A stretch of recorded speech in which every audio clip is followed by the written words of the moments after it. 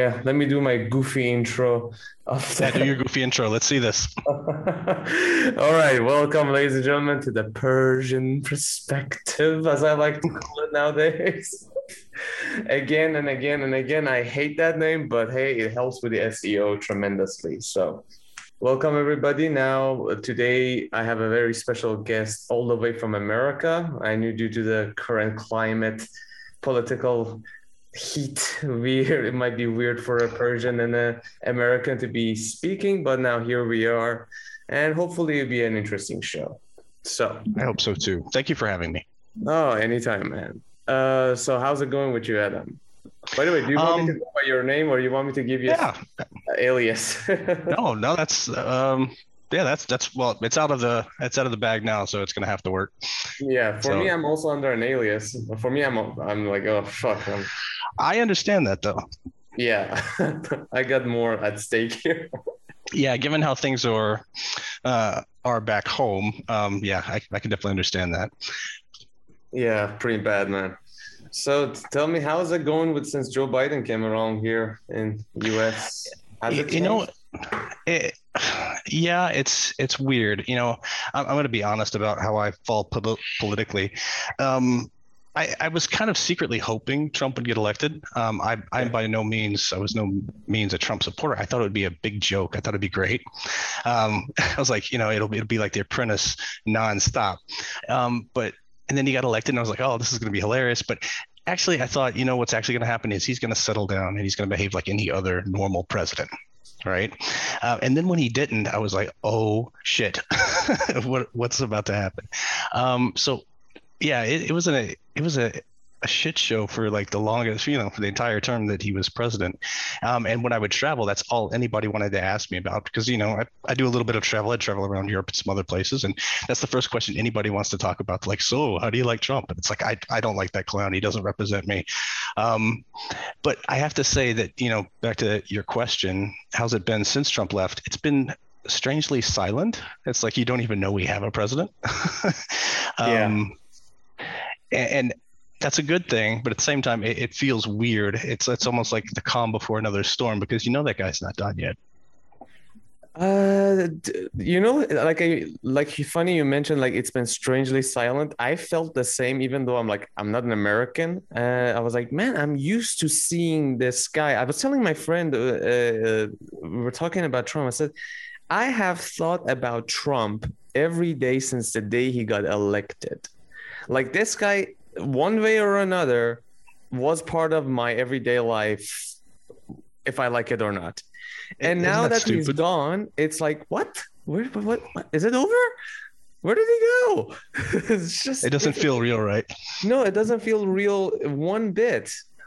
To the fact that that guy managed to make an impact on my life, to be like every day at least I would see him one way or another on the news, some new weird shit that he said or some interesting shit that he did. It was odd. And now he's gone, and I'm like, what's gonna be happening? And then Biden is like very quiet. He is extremely quiet. He is moving. Things are getting done here. I mean, they're claiming to make progress with vaccines and the fight against COVID, even to the point of starting to export the vaccine. But that's a whole other topic right there. So, Yeah, but yeah, that's a whole other shit it's show. strange and it's embarrassing too. As an American, it's embarrassing that other people know so much. It's like having your dirty laundry out in everyone else's face. Yeah. It's extremely embarrassing for a lot of us. So I'm happy to have the quiet for a change. Yeah, but the thing is like I don't know what the Trump Knight just opened up his blog. The fact that look, here's the thing. As an Iranian, I quite love the that he put you guys on a spotlight for the change. I was like, Hmm. take it. How you like them apples? And I was like, oh, like look, we're not the only ones who have idiots around. We're not the only ones that have all this kind of shit going on for us. This is like you will find one guy who manages to change the system so much that. Do you know Jordan Peterson? I do know Jordan Peterson. Yeah, he mentioned something. He said, "I guarantee you, there's many people." And actually, I don't think he even needs to tell it by guarantee. I know human being by fact would do that. That they went to vote for Hillary, and at the last second they had this feeling like, oh, the hell with a Trump. Just because he was such an enigma of like, I feel like he's gonna change things up a little bit. Oh, he definitely changed things, absolutely. But I mean, and not well. I was hoping, and this last election didn't prove what I was hoping to be true, and that he would serve as a catalyzing force, right? That maybe we would elect such a ridiculous candidate to office, and that it would become, such a big thing that people would wake up and say, "Hey, is this really where we are? And do we need to come back and have a more, balanced discussion?" But what you saw in the elections was that people were still completely polarized right down the middle, and he did nothing to ease those. In fact, he polarized people even further. He was talking about that our vote had been sabotaged, that the election results weren't to be counted or weren't being counted correctly, and that people need to rise up and revolt. And it's madness, and all of this in the midst of a pandemic when people are already pretty on edge. So yeah, it's a nice relief not to hear his voice anymore. Yeah, it is a nice relief. But yeah, everybody thought like that guy might like shift the balance of the power slightly, or because like your system is not perfect by any stretch of the imagination. We think it is, but don't tell us that. Yeah. Right? we have to export democracy, right, to everybody, including the people that don't want it and don't care for it and can see the flaws in it. And of course, our crony capitalism. We've got it figured out. We'll show everyone how to do it right. We're going to police the world. I started doing stand-up comedy, and I said it's honestly real. It's a real dream, and I said I'd rather a Nazi attack Iran than an American, because I did get into a conversation with an American who was like so. The problem was that like he wasn't like you. He had a bit of an arrogance to him, like.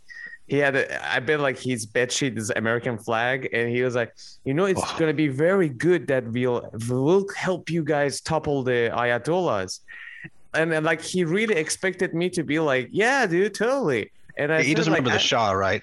Yeah, he wanted to do that. He was like, we're gonna bring back the Shah, the Crown Prince of Iran. It's gonna be great. That piece of shit is any good. And you didn't get the memo. He's dead, right? So yeah. He was like, we bring back his retarded son. And he said, and I said, like, dude, I'd rather a Nazi destroy Iran than an American. He said, why? He said, because you guys are Nazis with better publicists, but the Nazis themselves are more honest.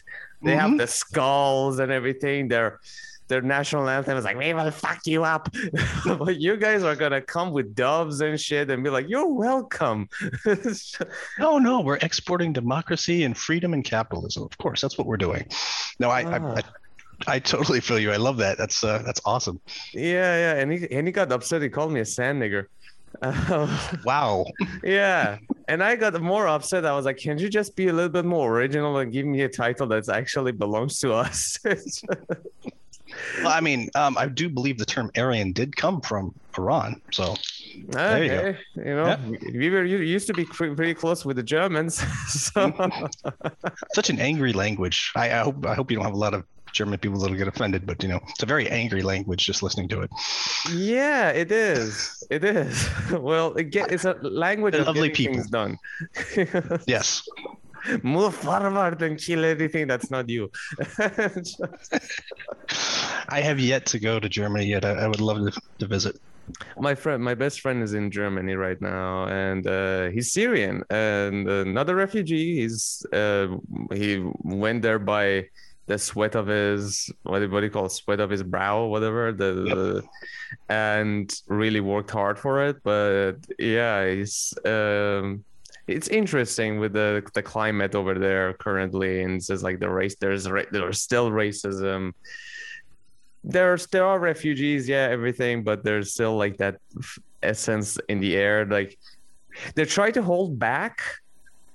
It's like you're talking to a white person who's like, it's like somebody calls you the N-word without calling you the N-word. It's They, like, they use different types of language to dance around it, yeah, Yeah. it's like I can call you apples and oranges, but like in reality, I'm still like having that racial bias towards you. So I'm, And I know what I mean, right? yeah, Yeah. you know who. Yeah, yeah, you Uh, know what I'm saying.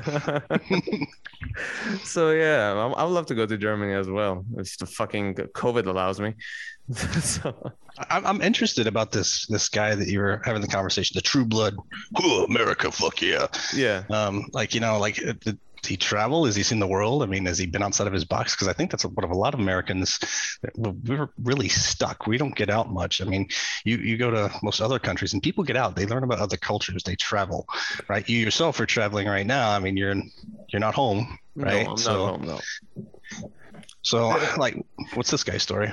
That guy, I didn't. The thing was that he had the arrogance of. The thing is, in Asia, white people are quite worshipped. And I'm not like trying to not water down or be insulting to the Asian people, but like recently it has kind of changed, but it's still there. It's still very much there. The problem is that so their worship, they're kind of given a lot of leeways.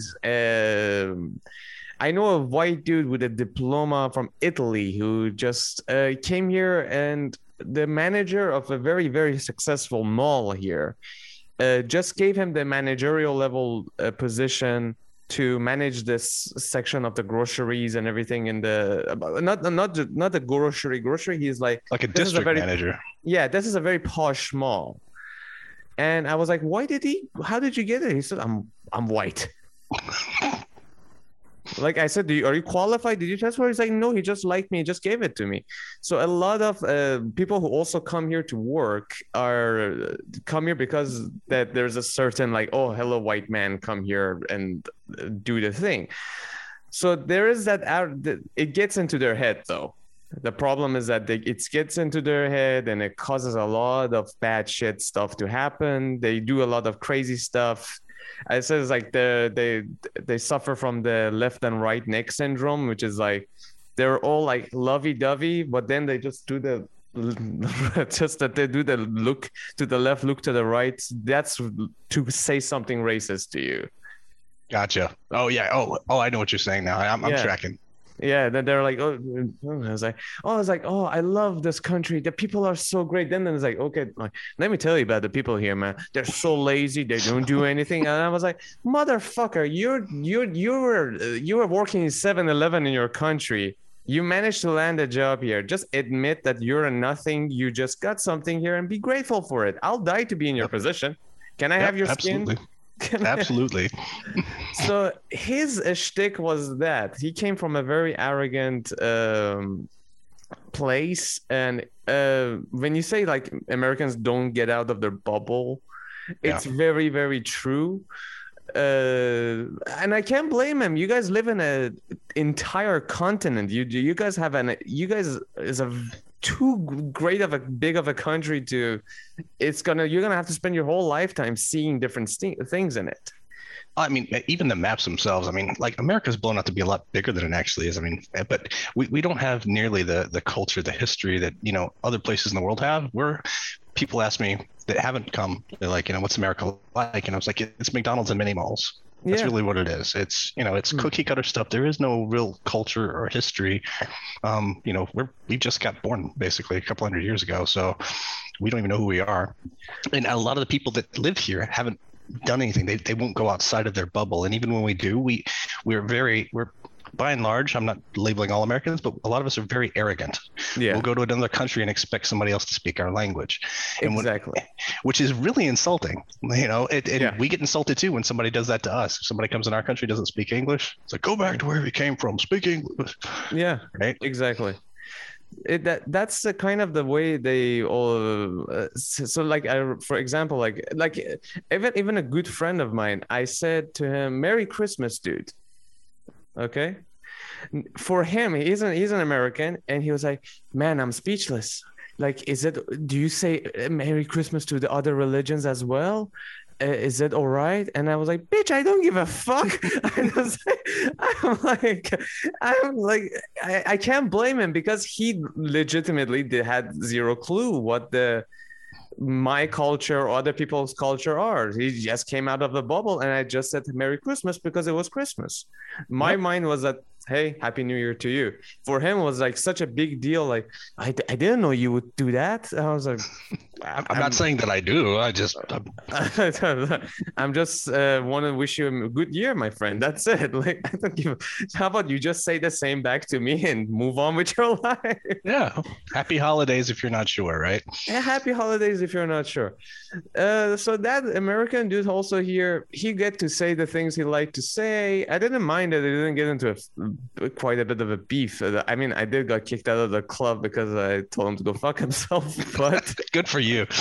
yeah, Screw that guy.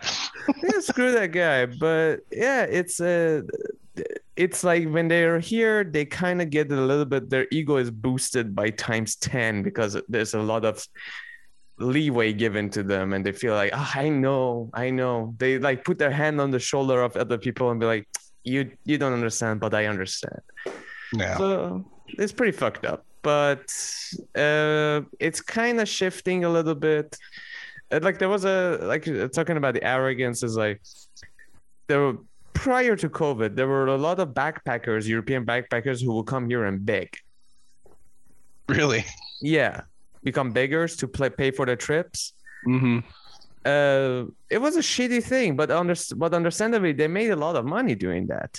It's like the guy would have a guitar, play a very bad version of Beatles song, and people would be like, "Oh, white man, here's money." While the other race, so the Indian guy, was like 2 blocks away begging for money, wasn't getting shit. Yep. And it was such an outrage that the government here was like, if we have another beggar here, it was like, get the fuck out right now. We'll No more put you on a no jet. more white people busking. Yeah, that's it. No more busking from white people. Exactly. But you would probably rather see him busking than just getting handed the keys to the mini mall, right? Yeah. That's very, very fucking true. Yeah, so that's it. How are you doing, by the way, now in the whole situation? And It's been really strange in my field of work. Like I work in IT, and yeah, so I've been able to be remote this entire year. And I absolutely hate it because I'm a people person. I like to talk to people, yeah, but I'm fortunate. I'm blessed. I'm not crapping on that. I'm not shitting on that because there's a lot of people that over here, blue collar type jobs that are out of work. So it's been an interesting year, and it's given me some perspective on things about what matters. So I haven't quit my job, but I'm leaving my job, and I'm moving someplace I want to be. And the politics here are getting a little bit weird too, in terms of just vaccination passports, and it's strange. yeah. Which state are you at right now? I'm currently in Illinois, so Chicago area. Oh, okay. Which it's a fine place. Lots of people like it. I'm gonna move south, closer to the beach, in 2 months, and I'm really looking forward to that. That's gonna be awesome. But yeah, it's been weird. This whole year, like it went from 0 to like 100 in no time at all. Like there was business as normal, and all of a sudden everything shut down, and it's been that way ever since March of last year. Yeah. They're talking about coming back in maybe the next month, but I'm skeptical. I think that this stuff probably isn't over. We'll see variants. We'll see some new version. But it's I don't know. It's I was there for 9/11. In fact, speaking of idiot Americans, I was one of those. Well, I probably still am, but I was more of an idiot American back in 2001 when 9/11 happened. Yeah. That was the catalyzing force that made me join the military. Was, oh my God, some of those dirty people from the Middle East came over and attacked us, and we gotta, bleed for our country and show them who's the boss, right? I ate that stuff up. You were in New York? I wasn't in New York. I was actually in Texas, which is even more, conservative. It's big hats and big guns type of state. Yeah, totally as far right as you can go, conservative. And that stuff happened, and I strapped on my red, white, and blue, and I joined up, and it was it was an interesting experience because being a linguist, I got to interact with other cultures. I got taught, my Persian teachers, Agay Nafisi, Halawi Wise, Agay Mordezai, they didn't just teach us the language, they taught us the culture. Ah, And it was cool. We were supposed to learn how to read, write, and speak in the space of like 10 months. And Mr. Nafisi, I was his favorite person in the tournament. He hated me, or at least I thought he did. Like he'd always, and that's why I identify with your name. In class, my name was Ardavan. oh shit. And he would tell me, like, when I'd be in class, he's like, Ardavan, inshallah, you pass. And I'm like, oh, thanks. I was like, that's a tremendous vote of confidence. I really appreciate that. And we had these long hours and we're studying. And, he would chuck pins at me, like if I kind of dozed off for a second, like, like the markers. Yeah. One time he took his shoe off and whacked me upside the head with it. So we That's a very Persian thing to do. So we got a little bit. I know it's not the full Persian experience, but I got a little bit of a taste of it, and just learning about the food and the culture and why people think what they do, and it kind of opened your eyes about the world and as you see it and how you choose to consume it. There's this thing called confirmation bias that you listen to the things you want to listen to, and the things that are hard for you to hear, you kind of tune them out. Yeah. And after some of those classes, and then eventually going to the Middle East, started kind of giving me it's like, oh wow, the world's not how I pictured it. It's not bad people and good people. It's not that Americans are good. In fact, Americans are doing a lot of crappy stuff, and we're learning about the history of how Iran got to be where it is, and then later Afghanistan and what happened back in the 70s and the Russians and all this other stuff.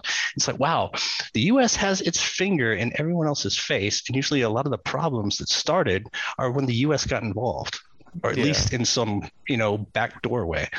It was an eye-opening experience. I would never advocate anybody joining the military. I mean, don't ever be somebody's puppet, but it was good to get outside of my own bubble and to learn the world's a lot bigger, that there's good people all over the place, and that there's extremism all over the place. There's a lot of extremism right here in the States. Now everybody's seen it. So that was a long rant, but no, it's all right. Yeah. It's interesting. How many languages do you speak, by the way? I speak Persian, Farsi, and Pashto, and I was going for a Dari dialect course, but I was done with the military at the time. Pakistan, like North Pakistan, Afghanistan, and Persia, like area covered up. Yeah, I got all that central languages. Yeah, the Waziristan specifically is. It's interesting. I thought my Pashto was terrible, and then come to find out that even Pashtuns don't understand Pashtuns if you go far enough. So,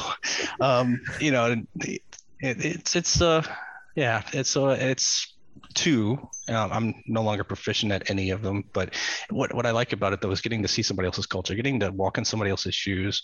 When I was in Afghanistan, I had people that had so little money that they were trying to give me their food, and it would have been rude of me to say no. So you had the food, but it opens your eyes to kind of like, what are the repercussions of these actions? America's going around, feeling all great about themselves, and they shouldn't be. We've got some serious accountability issues that need to be addressed, specifically with our politicians. And I think there's a lot of people that don't know this. I think there's others that are kind of half awake. I hope I'm in that group. But just this long way of saying that I don't think all Americans are like that. I think there's at least a subset that are kind of half awake. But we still have a long way to go. And it feels bad that our problems become other people's problems. Like you knowing about what my president is doing is embarrassing for me. What your president is doing is embarrassing for you? Yeah, like that my president is a factor in your life when you're a world away. Yeah, that's. I mean, we wanted to vote for you guys. Yeah, right. We were like, oh, let me go there and vote. These guys are gonna be fucking everything up. And they did. Like what the like here's the thing, I'll let you know, but like I think the damage that Trump did to the American policy and whatever the position of America is at the moment will be shown in the next, not now, 8 years, like not 2024 and 2028. That's when it's really going to shine what he built at the 4-year time that he had. And I'm not talking out of my ass here. I'm talking out of experience, like with Ahmadinejad, the president that we had. Mm-hmm. Now he had an 8-year run, okay, and the amount that he did damage to the country during those 8 years was enough to send country 1,000 years back. Yep. But the real repercussions of his actions were felt now. That you go like, oh fuck, this is not recoverable. We're done. This is it. So that's how I feel like about Trump, because Ahmadinejad was every day on the news. We've had him every day in our heads, one way or another. He just didn't have the Twitter, but he was on the news. BBC. He loved to be on BBC. He loved to be on CNN. He loved that. And Trump had the same, but he had the Twitter as well. So, and each one of his tweets was like, God, it's like, he's like, one time he wrote, I was like, dude, somebody stop him. And one time he was like, he just wrote one tweet, China. And then another one, what was it? The one, the Kwafefe, that everybody were like on his shit. It was like he was constantly setting the bar lower and lower and lower, or maybe higher, I guess, is the the new Trump bar, to like, how more over the top can I get? It was almost like a caricature. He was playing some type of role to see if he could outdo himself every day. It's insane. Yeah. I wasn't even thinking about Ahmadinejad when, and that's very similar to each other. Right? Incredible egos. Love the publicity, love to be seen, love to be taken. They love their pictures being taken with somebody else, with another president, with another whatever. So that was it. Like, this guy just wrote letters to North Korea, went to take a picture with them over the border, wrote a gangster letter to Turkey's Erdogan. Don't be a fool. I'll call you later. I was like, this motherfucker. He's representing, bro. This is like gangster shit. So he had that going for him, which was admirable. And I also think that and I truly believe the woke culture in US helped him become elect. Yep. The Stephen Colbert, the John Oliver, these late night hosts, other late night hosts that you have that are like supposed to be the intellectuals that are like get the viewerships. I watched them and I was like, I hope they know how much they're helping him, because they making the people who gonna vote feel like an idiot.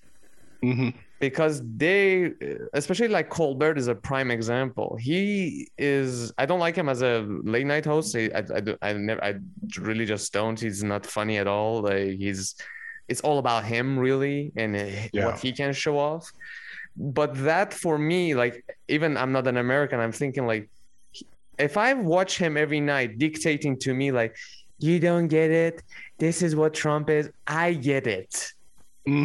I'm the smart guy here, and I'll be like, well, fuck you, I'm gonna go vote for him. Exactly. They really helped out with that guy becoming the president, and well, everything that he did technically. See, I'm not familiar. So you're saying Colbert had something to do with Ahmadinejad, or?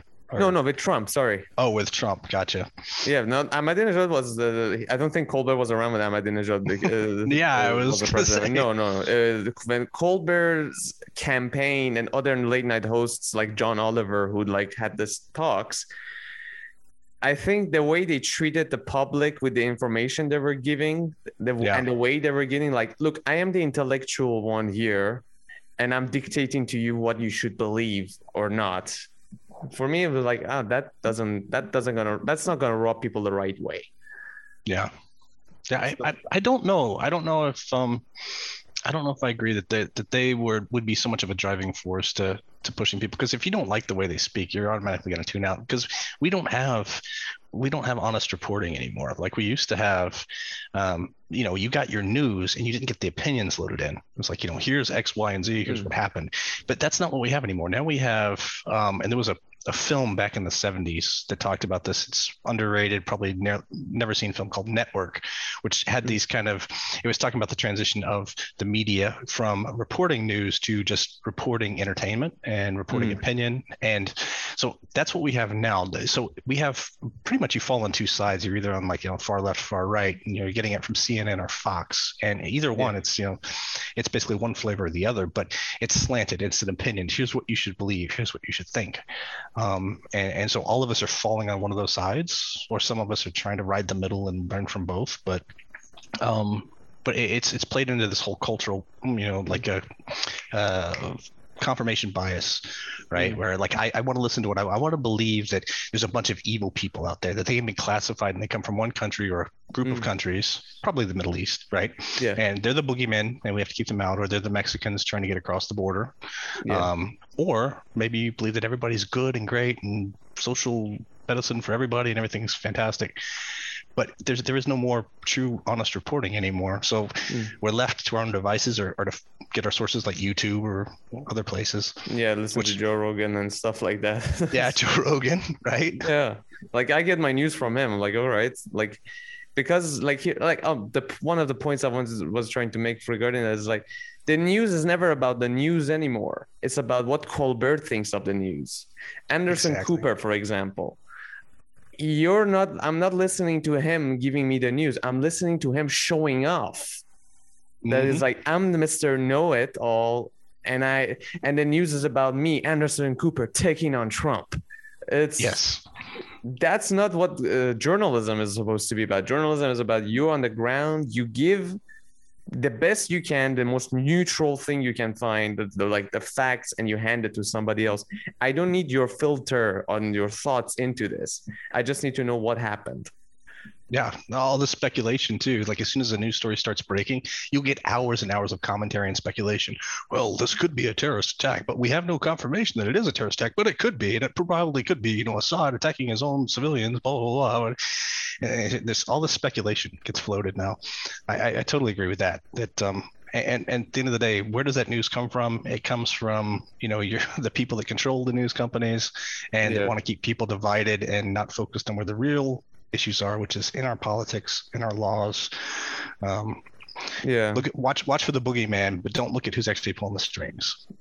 Exactly. There you go. Fucking hell, man. And what do you think is going to happen in the coming years, man? Because like right now, I don't know if you're going to go to a war. I'm not sure if Iran and US is ever going to be on a head-on collision. I don't think neither one can afford it. They're building up the same phony case they did though against Iraq, right? The weapons of mass destruction. At least with Iraq, you have a country that's actually done some offensive action in the past century, right? So I mean, at least there's something to build up a case there. But if you look at a map, and I think a lot of Americans might even struggle just to find Iran on a map, but look at Iran, and every single country that's around it has in some way or another been affected or been directly influenced by U.S. either through politics or direct military action. It's not unthinkable, and it's probably even what's the word I'm looking for? It's sound to think that something's going to happen, or that they're going to trump up some kind of stupid. That's not a pun. They're going to come up with some charges or some type of phony accusation that they need to intervene on some military course. How dare the Iranian people have any kind of say over their own government or their own policies or control of their own oil? We saw that back with the Shah, and the U.S. probably won't be happy until they have something similar again. No, they don't. But now the problem is that like the China and Russia pretty much took over, and they're not happy about that either. And it's like a piece of a pie. Everybody was like, well, why can't I get some of that pie? It sucks, man. It really, really sucks, because especially with the China and Russia, it's like they're not giving anything to Iran. If you notice, they're not. No. They're consuming, kind of giving things when they need to, like when it serves them. But that's it. It's like never. It's like Are they going to support Iran with the military force, like military supplies? Not really. They were supposed to, like, I mean, Russia, like, for example, was like supposed to give like S-300 missiles to Iran. They pushed that away for like months on end. They did it like years on end until like they were kind of forced into giving those to Iran. Turns out they gave the codes to Israelis. China, I think I remember this was like they sold submarines to Iran, military submarines that didn't work in the Persian Gulf because the Russia is a cold climate, so the submarines were meant for cold waters. And the second they entered the heavily salted waters of the Persian Gulf with the temperature of 2000, the submarines were like, "Fuck this," you know. So it's a very one-sided relationship to see what benefits them. We have an election coming up, so that's going to be interesting to see what happens. I haven't caught up on the news with that yet in a while. I haven't listened to Radio Fardan forever, but like, you know, or Ahmadinejad is running again. Oh yeah. Yeah, he is. Wow. Last time he actually tried to run again, but they said he's not qualified. So they avoided him to even become a candidate. But this time he did run and he managed to sign up. So I assume he might be still somewhat involved. I'm not sure. It's a shit show, man. It's a fucking shit show. I'm done with it. I mean, you got to feel on some level that you want to go home, right? At some point. And I mean, yeah. Sure, do you have family, friends? I mean, yeah, I have family and friends there. But the thing is, like, what is your question exactly? How do you want it to play out? Like, what would be your ideal scenario? I don't know. Brother, the thing is like, I just want. People are in lines to buy chickens. You see, people are now queuing up to buy chicken, government chicken. Yeah. Okay. I don't want that. Like, my friends are suffering around. Really, they don't have the money to buy a chicken. Like it's that expensive now. I want the sanctions to be lifted. I just want to be able to get by, everybody to live, because Iran is not a poor country. No. But the sanctions has literally break the back of the people. The government is doing fine. The people are fucked. Literally fucked. Like, my friend was telling me, it's like a kg of, this was like 5 years ago, my friend told me, and now it's maybe 5 times the price, 4 times the price. You know Tuman, right? Our currency. Yeah. Real and Tuman. I don't know Tuman. Yeah, it's a bit of a weird thing. So it's like, yeah, it's the same it's our part of our currency, and it's like 1,000 Tuman used to equal to $1. Okay, right. And my friend said, a kg of cheese, 1 kg of cheese I wanted to buy, because we have a lot of the variety of cheeses, and like our favorite breakfast is always bread and cheese with sweet tea. And he said 1 kg of cheese I had to buy for 30,000 Tumans. 30,000. So what is that? That's like what, $30. $30 USD. $30. That would be 30 USD, but that was 5 years ago. So. But I'm talking about 1 kg of cheese used to be 900, 1,000 Tuman. That's it. Like, it was cheap. It was cheap to get. Like, so it has been like times 3, times 30. It's bad. And that's just the cheese. And there was a chef who has migrated to Canada, I think. He said, I'm getting letters from Iran asking me to what recipes we can cook with chicken bone. Jesus. So my ideal scenario is only that, like, just let things go let people do the work that they want to do. Nobody loves conflict. Okay? Some people do, but none of us do. Yeah. Nobody wants to be in Americans do. How many wars you guys are in? Jesus. But it's like nobody really wants to be in a situation that is like constantly in a battle or like in a protest. I just hope that it will be enough for people to get by, get the medicines that they need. My friend used like I have another friend who's a teacher and he's like near 60 years old now and he's supposed to be retired. Yeah. He can retire because he can't afford to retire. And he works like God knows like um like considering the traffic, how bad the traffic is in Tehran, is like he's at least on the road 4 hours a day, working another 8 hours, 7 hours. And he says like when I come back home, I'm like a dead meat on the bed. I just hope that it will be peaceful enough. I hope there won't be any war. Whoever comes about around to be able to clean it up, but I doubt it will happen. That's it. Like I don't have any like I don't have high hopes. I don't have illusions of grandeur. Like let's bring back the shot. For what? He's like let's bring back like I hate his son. His crown prince, the Reza Pahlavi is like, and I see like people are all like, oh my god, if he comes back, it's good. For what? He's a lunatic. He's a retard. He hasn't worked a day of his life. Oh yeah, let's bring him up. That's gonna fix all our problems. I just hope that the regime and everything like kind of mellow out a little bit and allow the people to work. And I just hope the corruption goes away because you're thinking about corruption.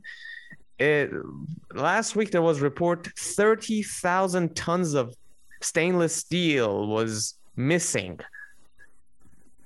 Iranian produced steel was missing. 30,000 tons. Like, where did it go? He put it in a different part. It's fine. Like, yeah. We'll find it. It's either China got it or Russia got it or somebody just sold it in the black market. But it's like, I just hope that the corruption goes away. People be able to travel. Like, I want to have easier visa process.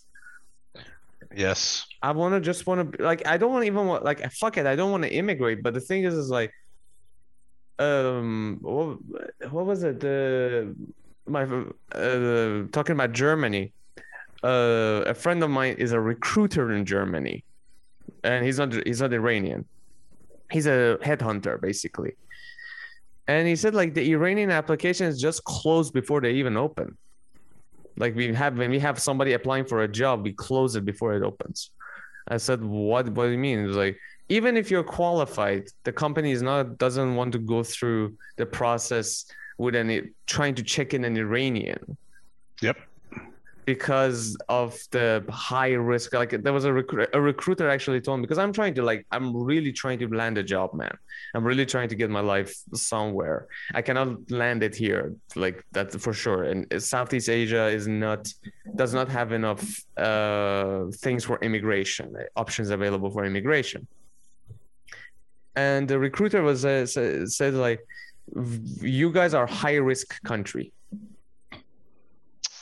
with the German authority because of a bunch of rhetoric, but no actual. Well, I mean, there's all this trumped up charges about cuds and supporting Hamas and all this other crap, but a country that has not had any overt military action outside of its own borders and what is it like?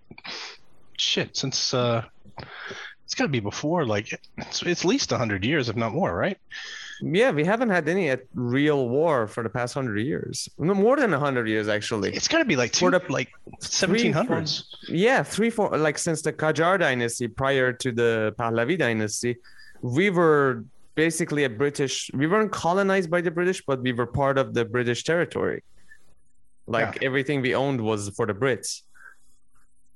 We never really had we had things taken away. Pakistan was part of our territory.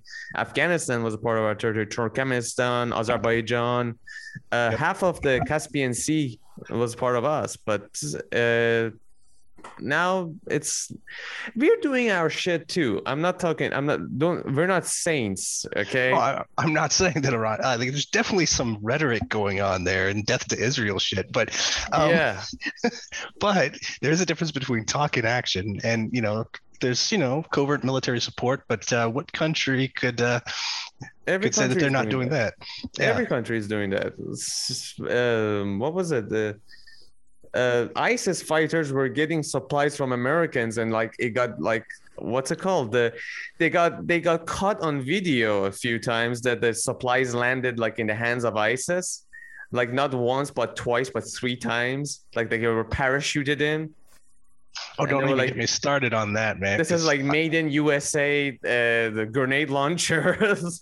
They had like Hummers and they got shit I haven't, even Americans don't have themselves. they've got Amazon delivery straight to their door, and we're like, we don't know what's going on.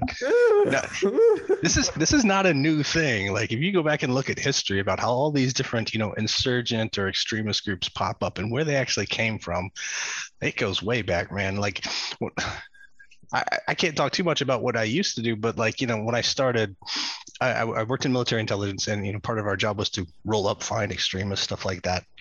And, so you start getting interested in these topics. You're like, Yeah. oh, where did the Taliban come from? What the hell is that? And who were the Mujahideen? And who is Charlie Wilson and Zygmunt Brzezinski? And all of these questions start coming back. It's like, oh, wait a minute. These were our guys. We spun them up. We trained them. We gave them supplies and training and arms. And the same thing keeps repeating itself when you talk about what happened back with Assad in Syria, and talking about that he was gassing his own people. Oh, whoops, that was the resistance. That was the rebel fighters that actually happened to be U.S. trained, backed, and we have this historical pattern of creating a boogeyman, or actually exploiting people. Yeah. And training them and teaching them, and all of a sudden when it's convenient for us, we flip on them. Same thing when I was in the Middle East. Like I worked with a bunch of local guys that were really good guys.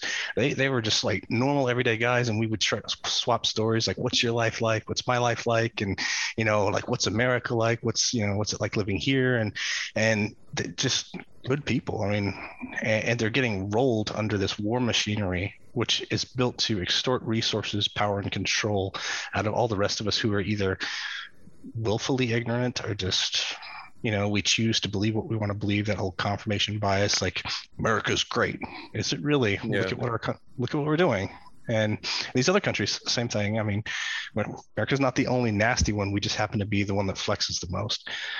So it's and I'm concerned for Iran, like it being in the middle of everything, because like I learned a lot about the country. I wanted to go there, right?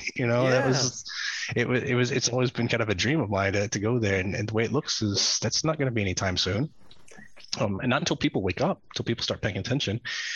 But Americans we've got our head up our ass. We don't want to open our eyes about what's going on in the world. We don't want to acknowledge what's happening, or we don't want to recognize that there aren't boogeyman that you can't just quantify and say that's the bad person.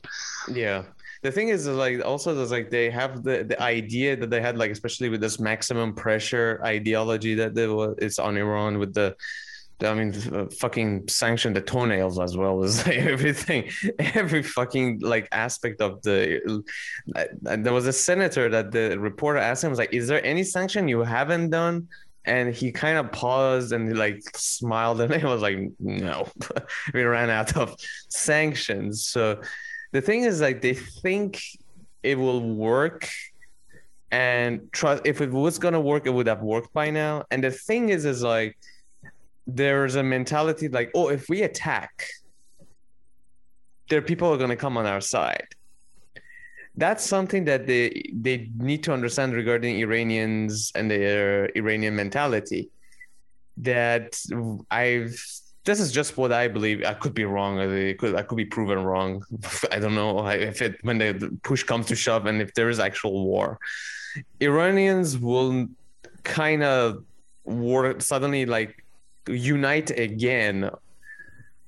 Even if it has to be uniting with the opposition or whatever they have to, because they don't like an outside interference, because we've been interfered constantly for the past several years, for the past centuries, constantly being bugged with.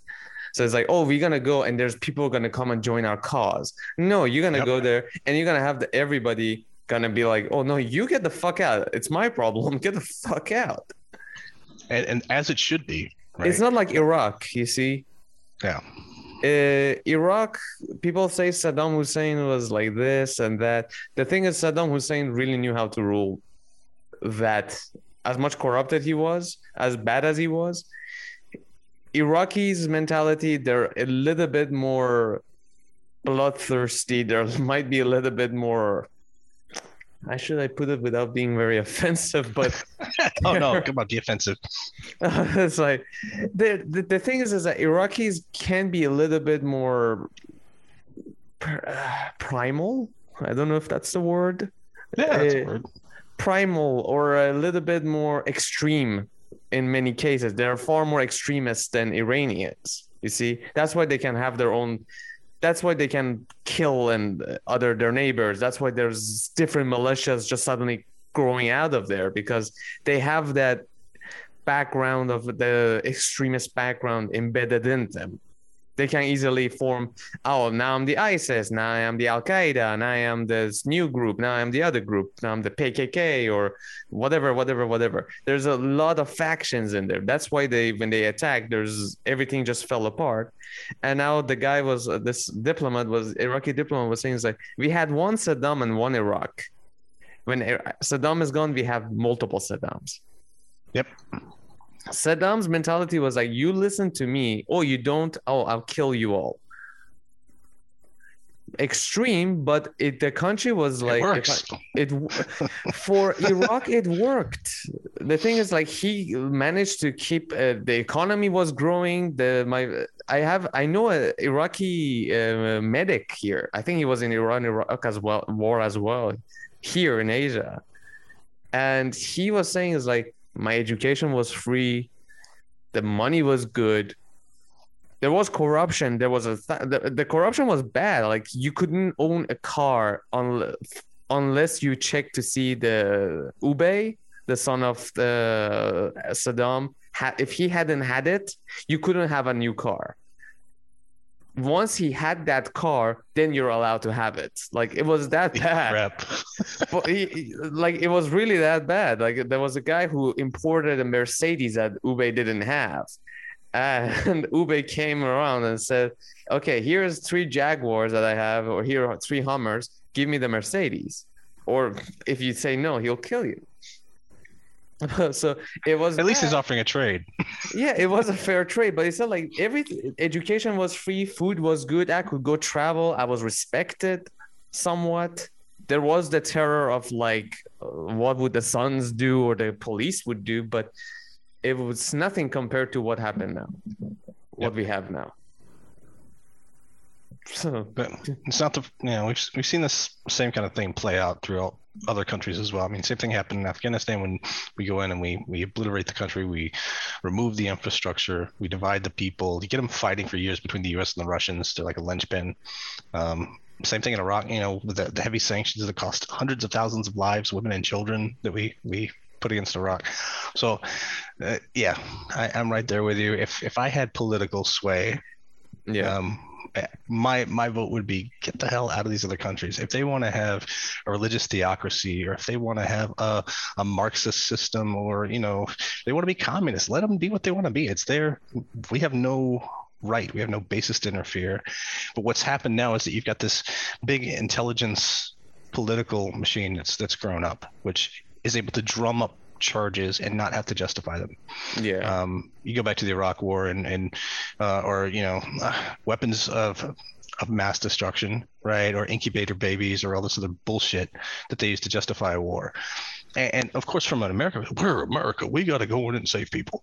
It's like, no, this is the intelligence community drumming up reasons to go into these countries. And why are they doing that?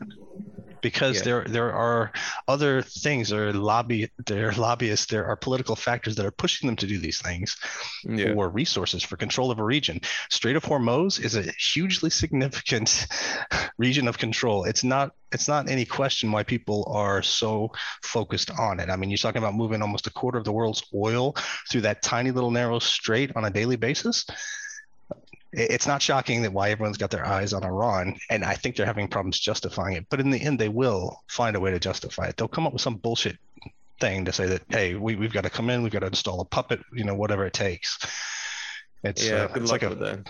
it's like a foregone conclusion. This is how this stuff works. And if it's not the U.S. trying to do it, it's going to be Russia and China exerting forces and pressure.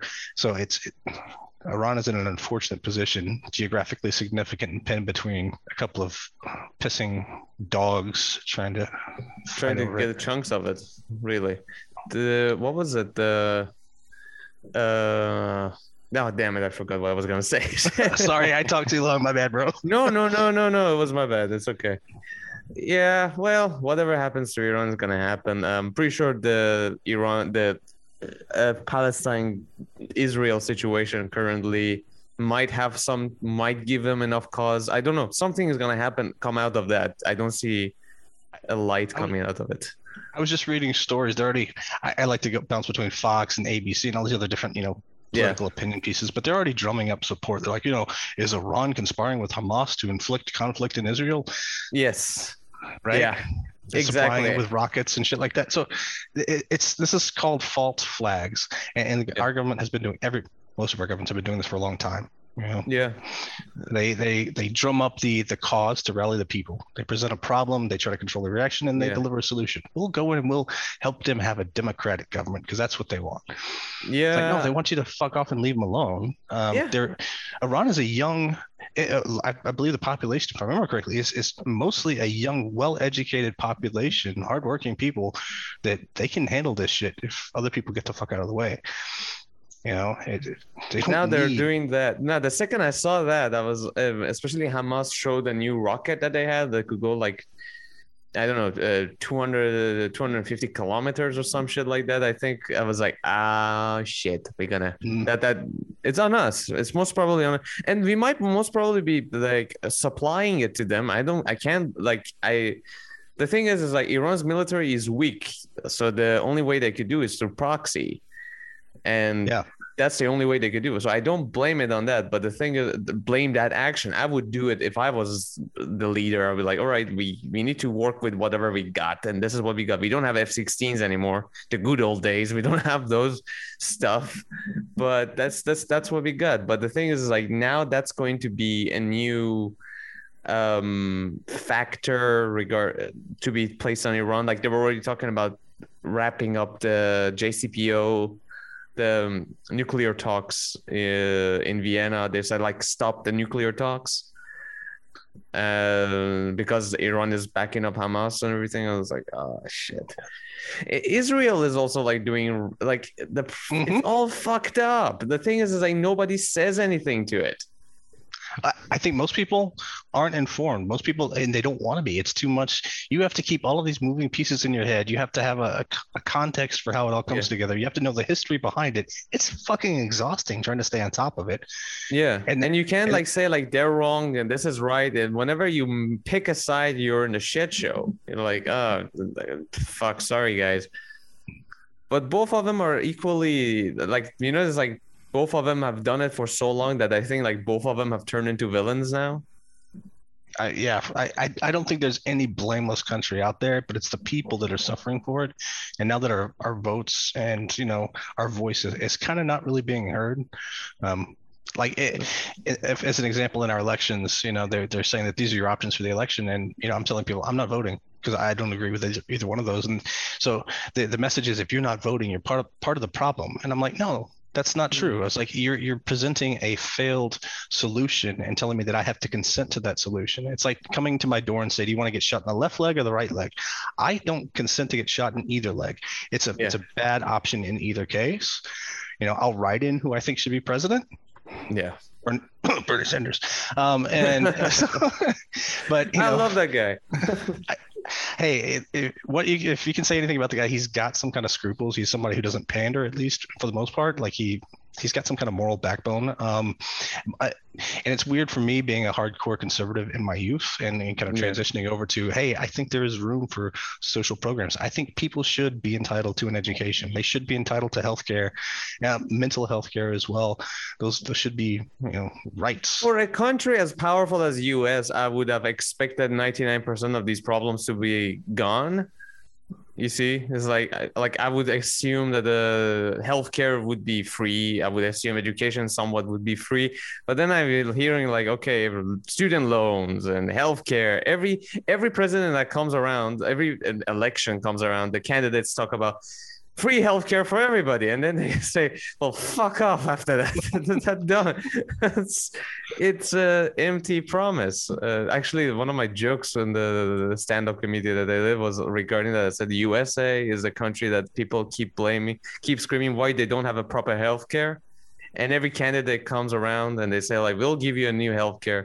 Yet the people really ignore that $80 million was given to two psychologists to come up with new methods of torture, and the best they could come up with was hummus enema. Do you know what hummus enema? Do you know that? I know those two words. I've never heard them used in that context. And God, like, I hope we haven't resorted to such. That seems like that's small thinking. I could think of way better torture, and I would. I think between you and me, I think we could do much better, and we could price it much cheaper. I would settle for 20 mil. I would settle for 20 million. Fuck it. Wait, what happened to over a weekend? Yeah, what happened to like nipple or testicle clamps and car batteries? I mean, that works. I mean, there you go, man. There you go. Give me a dildo and some barbed wire. I'll get you. I'll get some torture. I'll confess right now for that. Okay. I'm gonna patent that idea. But it was like I read the record that like $80 million was getting to. I forgot the name of the scientist. You can just search it. This is the $80 million was. Hummus enema, that they enforced, they mix hummus with spaghetti and some other stuff, and they would enema it into Iraqi captives, and some of them famous Iraqi captives as well.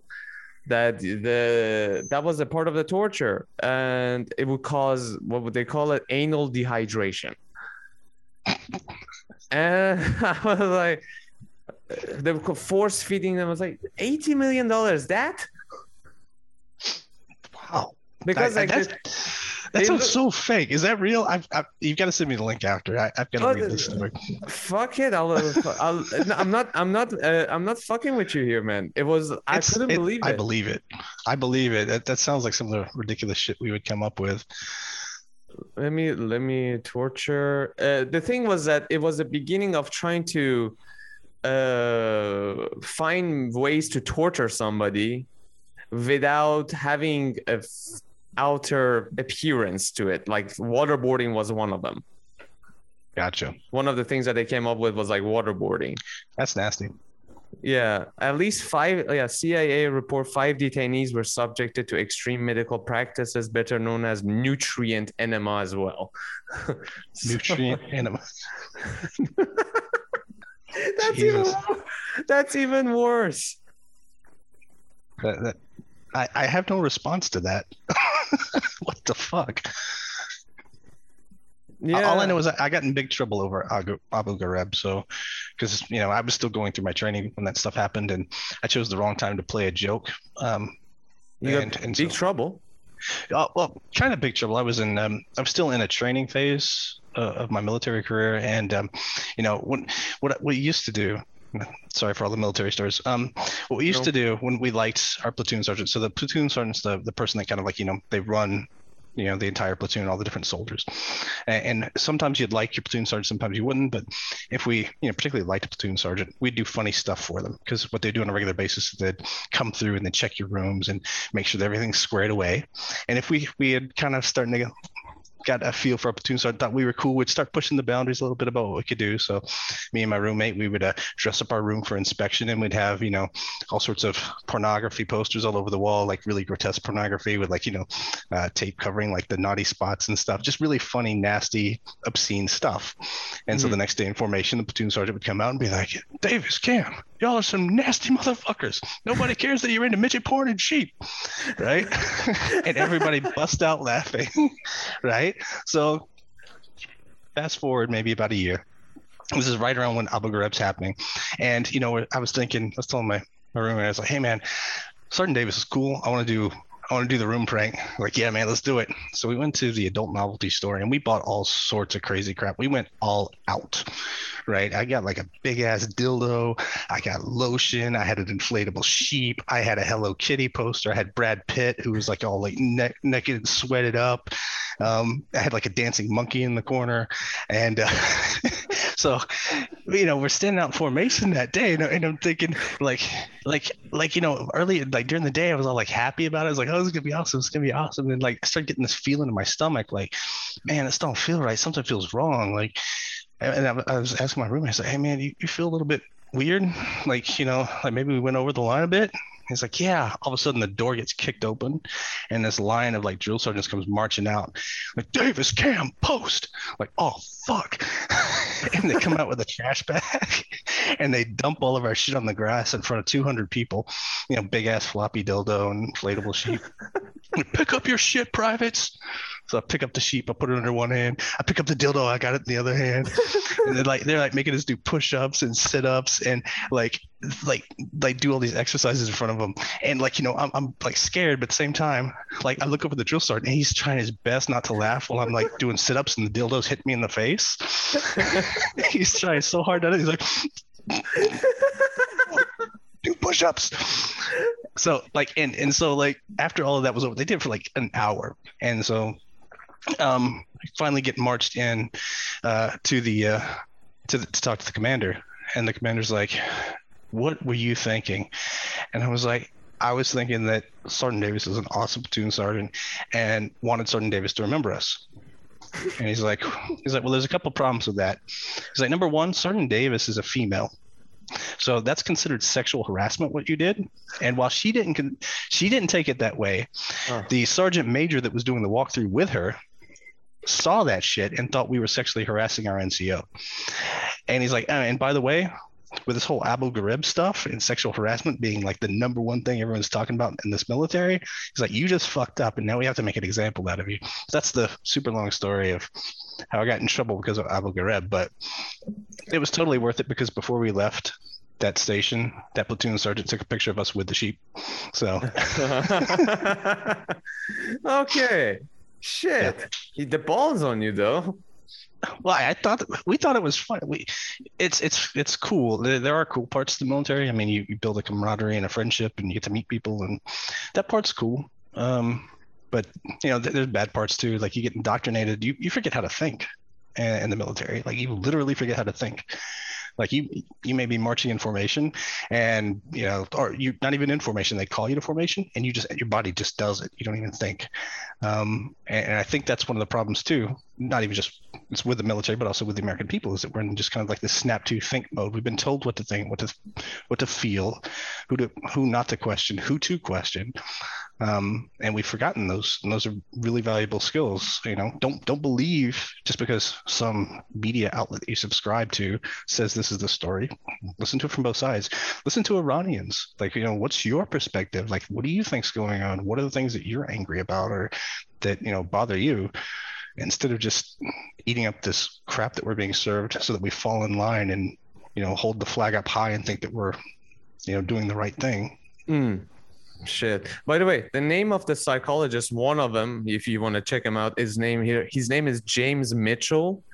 And James Mitchell. And he has also a video on, he's the guy who helped out CIA with another partner of his to come up with the whole sets of tortures that are technically not torture, making people like being in a difficult positions, hummus enema, waterboarding. I don't know if he came up with the I don't know. I think that one is behind him. That one is another guy. This one is quite famous in Asia to torture people. They put a phone book on your back and they hit it with a hammer. Ooh. So you won't really feel, you won't have bruises, but you will have the shock. So the pain distributes very quickly into you, but you won't have the marking of a hammer or anything. So yeah. Jesus.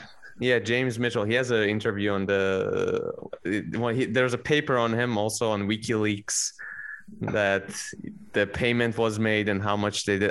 I really think like they went and snorted cocaine and banged a lot of hookers for a couple of days, and they reached the deadline. It's like, dude, we gotta come up with something. Dude, hummus, spaghetti, asses. Yeah. We're all set, dude. Put it in our ass. When I looked up James Mitchell, my Google, the first thing that came up was hummus recipe. I'm not eating that dude's hummus. I know where it's been. Yeah, that one is organically made human produced hummus. Jesus Christ. Yeah. I can't believe that's an actual thing. The fact that like that was the thing. That was the joke, is like, you guys wasted $80 million on this. So you wonder why the fuck you don't have a proper healthcare. It is insane. Jesus. That $80 million could have saved a lot of people a lot of trouble. That's probably not the worst of it. I bet there's more. Oh, there fucking is, for sure. Fuck, man. Well, it's what it is. And they're still using it. They're still using it. Oh, yeah. It's not disbanded, dude. Just because people got shocked by it doesn't mean that it's not an effective method. You would never see that in a movie, though. Like, the bad guy's never going to threaten James to shove hummus up James Bond's ass. No, you won't see what's it called, Josh Brolin from Sicario bending somebody over, putting a tube up their ass. Like, you're not gonna like this. It's spicy hummus. It's spicy. Got your favorite meal, curry powder. Oh, Jesus. Yeah, no. So yeah, I don't know. People find better ways to torture each other than fucking getting along with each other, I guess. That's true. We need more dialogue. We need more people to be willing to reconsider their position. You don't have to agree with what you hear. Just at least listen to it and think about what was said. The thing is like I don't think it's like the World War III when it happens, which is not, I don't think it's quite far away. I think after that people might listen. Right now it's all the philosophy of like, I'm gonna make bigger guns than your bigger guns, and we're surveillancing each other a little bit too much. That's really the cause of the issue. I think it's like, I know you're listening in the things I'm trying to do. So I'm going to do the same. Now you have an F-16. Now I want to make an F-22. It's you make a rocket that is not traceable. So why did you make that? So I guess I have to make the rocket that is not traceable. So, did you ever watch a movie? And it's an old movie, and you're probably too young to remember this movie. It's called Dr. Strangelove. Yes, love that. That is a surprisingly pertinent movie for this day and age.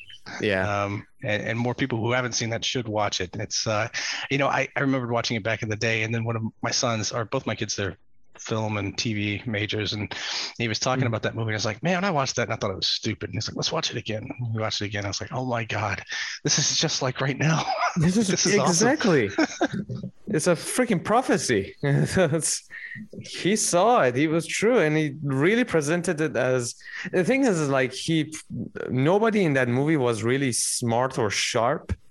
Like it wasn't nobody was really intelligent. Like even the guy who made the nuclear weapon, or he was nuts. The Nazi, everybody were a little kooky. Just like James Mitchell or Donald Trump. Mitchell or Donald Trump, yes. Yeah, what's the UK one? Fucking Boris Johnson. Yeah, Boris. You got the guy in Brazil. Shit. Oh, what is the Brazilian president? Yeah, it's basically a Trump clone. The name escapes me at the moment. I got to look him up. But anyway, you got this whole breed of stupidity, of idiocracy that's built into our politics and the decision making, and we're content by arguably not really smart people. Bolsonaro, that was his name, Bolsonaro. Is that the horny guy who had his name tattooed on the back of his wife's neck? I think so. Yeah. I don't know that. I think that might be him. Yeah, he wrote a poetry book called The Red or something. It's all about sex. I haven't read that yet. Now I'm interested. I'm intrigued. I want to hear that. Oh, don't bother. It's horrible. It's like he wants to like present himself as a extremely passionate character, and it's all comes out as like, oh God, you're horrible, you're cringeworthy. And he's like Berlusconi of Italy. I don't know if you know Berlusconi. No. Yeah, Berlusconi. I don't think he's the prime minister anymore, but he's the used to be the prime minister of Italy, and he like there are pictures of him in orgies. It's like banging one girl after another, and he can't, like they say, like his dick just doesn't go down. He needs to have sex all the time. So he's kind of like him, and he's like presenting himself as this macho lover of like he knows the ways of love that nobody understands. So, so Standing erect for your president, I understand that. I could get behind that. yeah, it's fucking Italians are even having it worse. So it's all like these weird guys that are not really necessarily intelligent, making decisions that are not gonna amount to anything. Like anybody who's relevantly smart gets shot or dies before even has a chance to amount to anything in their life. Yeah, it's moving people, it's moving power around, and it's scary what's happening, and how little we all care. But in this day and age, it's so hard to pay attention. Like half the stories you referenced tonight, I know a little bit about, but not a lot. And you know, that's just a tiny piece of all the stuff that's going on worldwide. Fucking Australia, where they were having orgies in the parliament. Really? Oh, you did? Oh, that's the recent news.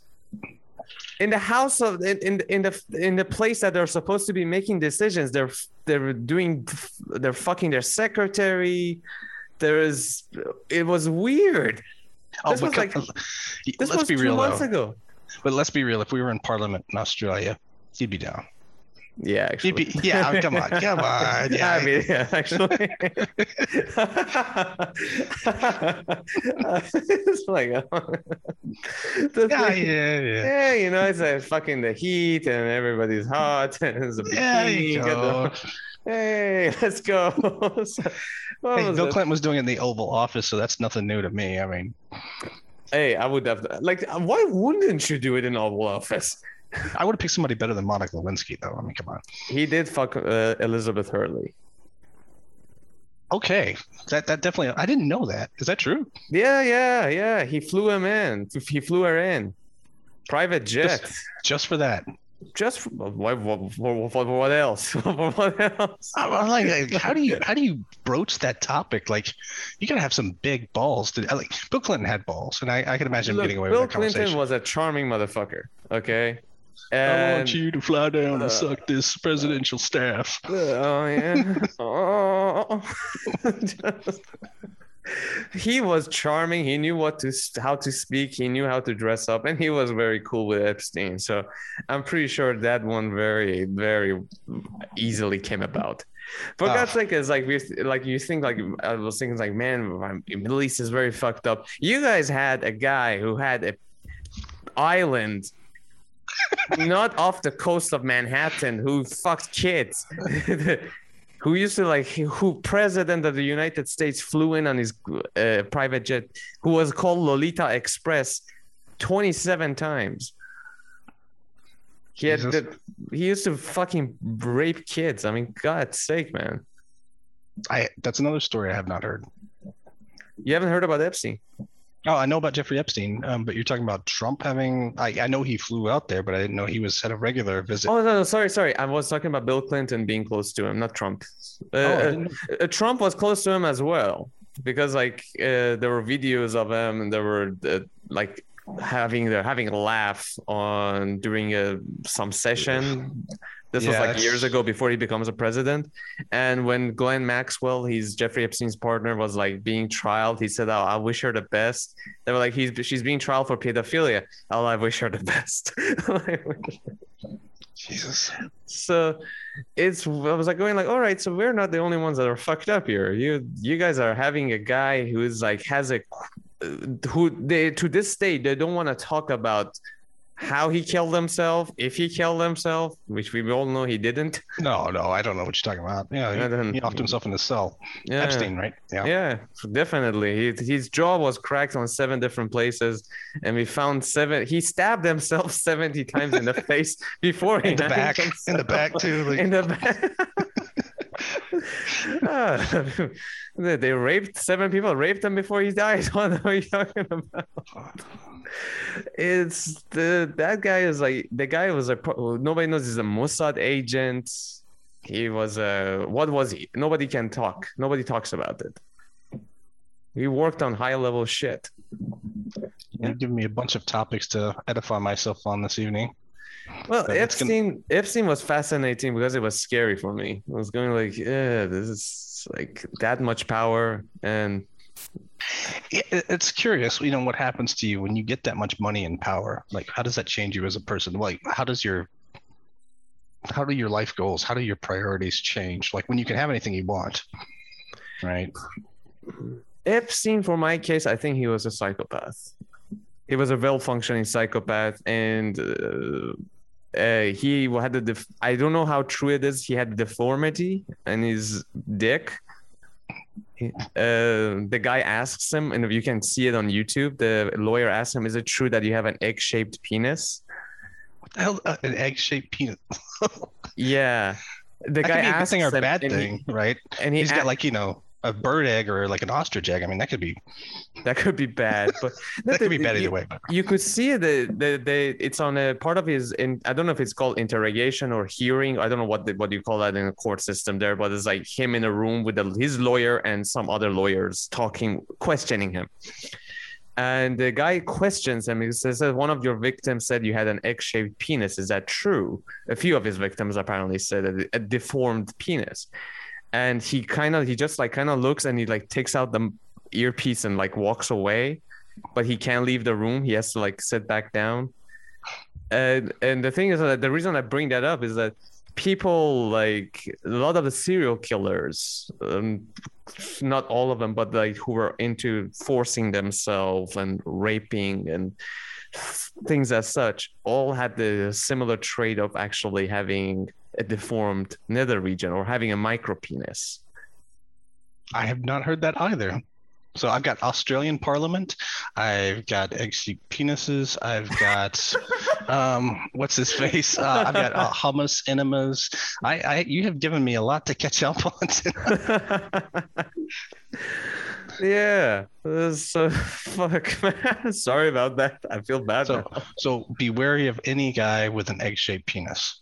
Egg-shaped penis or a micro penis, because his inadequacy might actually force him to. I got that from Mindhunter. They were actually comparing real cases. I got it from the book, not the TV show. That the detective was like the real life detective from Quantico who started psychoanalyzing the people, the murderers. It was like, oh, all of them, like not all of them, but some of them had the weird nether region, which really caused their ego to go apeshit. That is interesting. So Epstein, on that hand, was like at least like forced himself of some of these girls. I was like, okay, that guy was fucking nuts. There are hookers for that.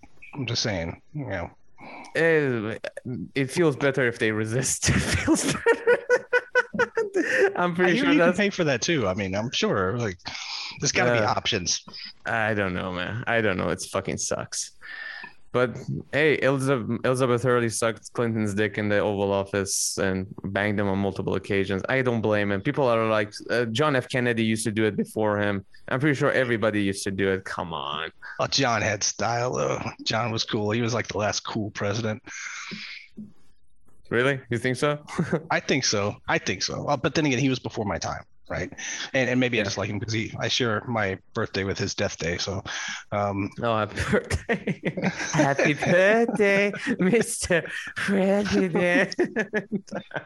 No, I liked him because of the whole Northwoods incident. And he just seemed like an interesting, like, yeah, okay, fine. He couldn't keep it in his pants. But I mean, that's not exactly shocking. If you're in a position of power, I mean, I think a lot of us would have a little issue if people were throwing it your way. Yeah. Just left and right. I could give him a pass on that, but Yeah. Um, I don't know. It's just been it was a shit show before that too, though. So Yeah, um, fucking at can't least blame based it. on what I read. Yeah. Hey, what's the point of having power if the girls are not throwing themselves at you and you're not fucking banging Exactly. away? That's I can't believe Trump still got elected when they got him on tape saying that thing. Where he's like, "Yeah, just go up to a girl and grab her by the pussy." I'm okay. like, "Holy shit, that's your president!" And like, it's so funny. His conservative base is so religious, and like they just don't listen to that, or they just don't hear that, or it's I so strange. it will. The thing is like people really manage to pass it off as guy talk. Guy talk. People, I feel like people pass it as that. I think that's how it happened. It was like, he was with his buddy in the bus, and we're like, fuck yeah, grab her by the pussy. Everybody talks like that when they're together, which I still think to some of my friends, like saying you grab a girl by the pussy is a very strange way of putting it. That is. I don't even go for the handshake. I just go straight for the snatch grab. I mean, that's Yeah. that's a weird way to. Mm. Let's I don't think break the ice. I don't think I'm ever gonna have enough money to be able to try that. No, I don't think so. Even like no matter how charming and handsome you would be, if you start Mhm. your opening starter would be, "Hey, how's it going, sister?" I wish it uh, was. I wish I could though. I would appreciate that kind of handshake, but no. yeah. no. How about a hello first, man? How about a kiss? How about you buy me dinner at least? One Well, brother, I already taken too much of your time. Just no, wanted it's been to great.